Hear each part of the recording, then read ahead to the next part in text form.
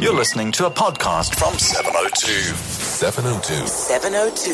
Bongani Bingwa. Wrapping up your day. All right, you've what was that show, that television show where you could call a friend if you didn't know the answer? Oh, the quiz show. Who wants to be a millionaire? Yeah. All right, so I've had a bit of help here. Leslie Messina is a great friend of mine. He's also a broadcaster and actor.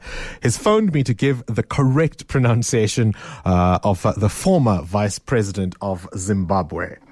At Bongos, his surname is pronounced Mnangagwa. So it's Mnangagwa. Mnangagwa, says Leslie Messina there. I'm grateful for that correction. So we've put it to rest. We will be looking at the issue of the free higher education, an imminent announcement, we are told, and we'll try and find out exactly what might happen. But in the meantime, I'm taking your responses to the fact that Sanral is scrapping more than 3.6 billion rand in unpaid e-toll fees. Have you been paying your e-tolls? And how do you feel now that you know that you might have been able to get away with it? Of course, they're also insisting that they will still go after the recent debt. So, but it's anything 3 years and older, you no longer have to pay. That's being scrapped. But obviously, a little bit more recent than that, they still think they have a chance of collecting, and they're going to be taking defaulters to court. We'll see about that, because, you know, if they're not enforcing what you owed 4 years ago, why should you pay now? If you have been paying, if you've been a good law-abiding citizen because you believed in e-tolls, how do you feel now? Give us a call, 011 883 0702. Let's talk to Alex in Morningside. Good afternoon. Hey, Bongs. Hi, Alex. Hey, how's it, man? I'm good. I'm well. Talk to me, Alex. All right. Listen, man, I feel like an idiot right now. I was the very, very first citizen who signed up for e-toll, I don't know, 4 or 5 years ago. And I've been paying on average 3 or 4 vehicles for the whole family. Now, my account has been up to date for over 5 years, and I've spent a fortune on the government right now. So for Sarah to come back after 5 years to say now they're going to be scraping the fees for all of the other people who haven't paid. So what about us now? I appreciate what Wayne is doing out, right? Yeah. For the people who haven't paid. What about us? I mean, I spent a fortune. How much do you think you've paid in the you say you've got 5 vehicles, right? Yeah, I've got about 3 vehicles. 3 vehicles for 5 years. How much do you think you've spent? Now I would say about over 50 grand. Over 50 grand. Wow. All right, Alex. I do, and it's for business. We travel quite a lot, outing around. I mean, on an average per day, we're working out over $200 on these vehicles. So it's quite a lot of money. So I support auto, but I'm asking myself a question. So what about me? Yeah. Well, you can't expect to get it back, Alex. Yeah. You're not going to get it back, I can tell you that, because they're still obviously going for more payments. But 50,000 rand later. I said that. So, but now, if I can't get it back, so why can't I be taken to court? And then we're not okay. I mean, then it gets to for all of us. If I can get money back, then so all the other guys have to pay. All right. They need the first pay. I don't get it, really. Okay, Alex in Morningside. We'll have to leave it there, I'm afraid. Alex says basically it's unfair because what about those who have been paying for their e-tolls? It's unfair that they've spent all this money whilst other people are being forgiven. 702. Bongani Bingwa. Wrapping up your day. Right, now whatever the merits of free higher education, consensus among those who've crunched the numbers and comment on this is that it will come at a hefty price tag. So in that sense, it's not quite so free. It just means someone else will be footing the bill. And that's the question at the center of the debate. Where will the money come from? Tiso Blackstar journalist Juanita Hunter, Ranjani Munasamy and Sabelo Skiti have today revealed that President Zuma is planning to make an announcement about introducing free education across the board. What may really shock you, of course, is the allegation they make that the plan has been devised by one Morris Masuta, a man who's allegedly engaged to the president and his former wife, Nkosazana Dlamini Zuma's youngest daughter, Tutukile. So yes, the president's soon-to-be son-in-law could be in charge of a 40 billion rand kitty for the 2018 academic year if this announcement goes ahead. And you'll remember, of course, the president has been sitting on the HERA Commission report, which is understood to have told him the country cannot afford free education. Both this president and his successor, especially if it is indeed Nkosazana Dlamini Zuma, desperately need to announce the opposite if their party is to have a strong showing in the 2019 general election. So what's at the bottom of this? Joining us now on the line is Sunday Times journalist Juanita Hunter. Good afternoon to you and thank you for your time.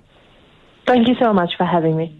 In your piece, you say Morris Masuta was recently introduced as an advisor to the president, but who is he and why would he be in charge of this? Well, it's very interesting because it's also murky as to what role a 28-year-old former student leader would have in actually, in government at all, number one. And number two is, in reallocating budgets, which is the function of national treasury.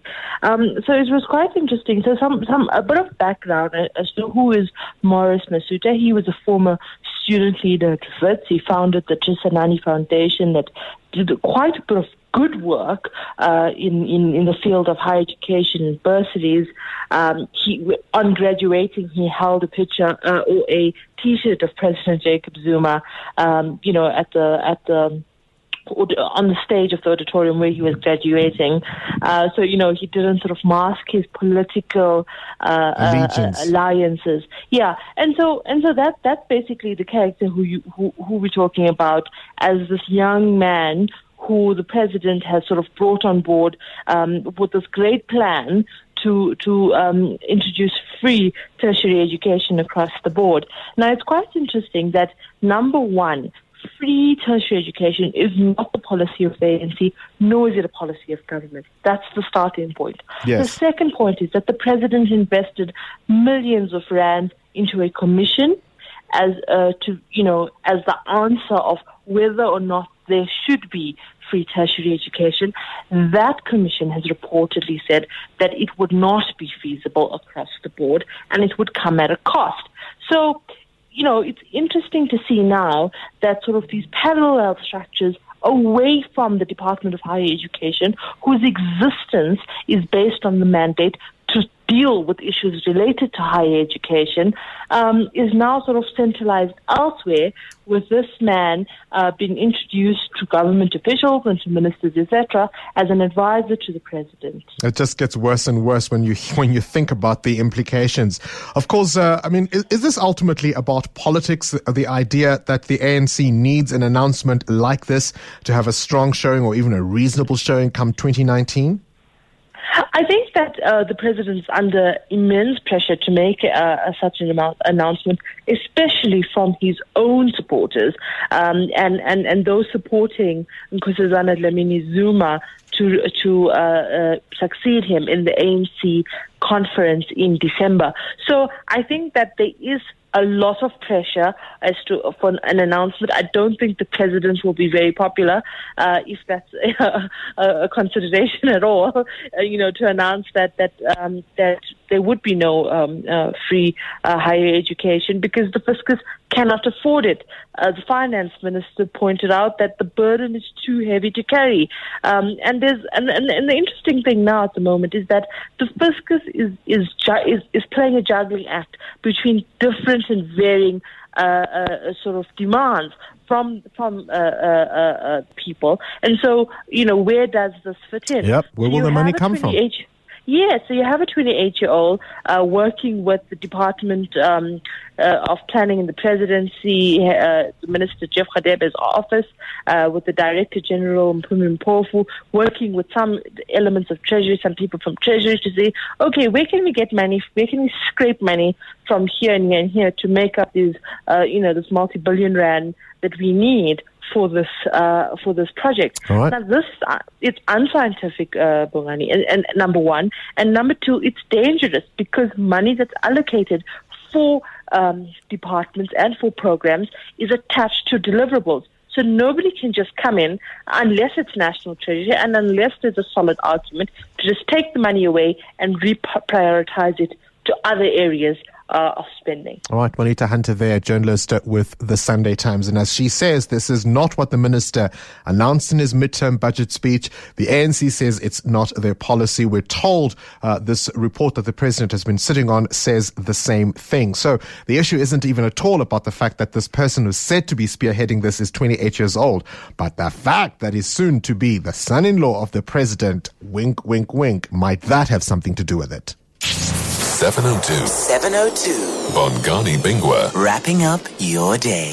Well, listening in on that is Head of Research at Intellidex, Stuart Theobald, on the line from the UK. Stuart, good afternoon to you and thank you for your time. Hi, good morning. Good to be with you. You've crunched the numbers. Essentially, if such an announcement were to be made, where would the 40 billion rand come from? Well, according to the proposal that's been made, it would be drawn together from various existing budgets, as you were discussing with the previous guest. But in addition, there are increases in various taxes that are proposed in this proposal. So increase in the skills development levy, an increase in the corporate tax rate by 2%, and an increase in income tax on top earners by 2%. So all of these would raise additional funding to go into a big single fund that would then be used to subsidize university education for everybody. And as far as I understand the proposal, it's specifically for households earning less than 300,000 rand, rather than universal free education. Sure. But ultimately, there is a price tag that's been bandied about, which is a figure of 40 billion rand. And with revenue shortfalls, we do understand that the fiscus would be strained because it's already in that position. How would the markets react to such an announcement in that context? Look, I think what's important for the country is to try and get the biggest bang for the buck out of the resources that we have available. So the important questions to ask is, does this use of funds represent the best possible use of those funds to achieve our social policy objectives? So we want, as a country, to deal with unemployment, to deal with poverty, and the markets are in full agreement. The markets benefit when we see economic growth in the country. That means that borrowers, like the government and all of the parastatals and everyone else, is gradually becoming more able to meet their funding obligations because we're in a growing economy. So the key question from a market point of view is, what does this mean for economic growth? And clearly there are immediate problems. As soon as you increase tax rates, it means you're taking money out of the economy that would otherwise be used to pay for investment or to pay for consumption, both of which mean companies are generating revenues that support economic growth. So there's an immediate short-term negative impact on economic growth. Now, it might be responded that free higher education, the funding of university education, has a long-term growth impact because it improves the productivity of people.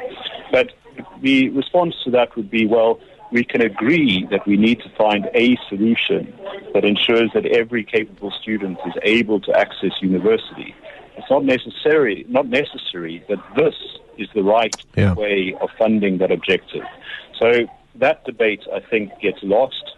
It takes a lot of work, a lot of policy development, a lot of research and analysis, and a lot of trying out of different models in order for us to find the sweet spot between making sure we don't constrain the economy now by tapping it and sucking cash out of it, and that we also maximize the economic impact of ensuring we have a much wider pool of graduates from across our society in future. We need to find the model that will support that outcome. And I don't think the best model available is to simply extract another amount of tax out of the economy as it stands. All right, Head of Research there at Intellidex on the line from the UK, Stuart Theobald. It certainly isn't the best idea, not if the biggest consideration is that the person meant to spearhead it might be the president's son-in-law.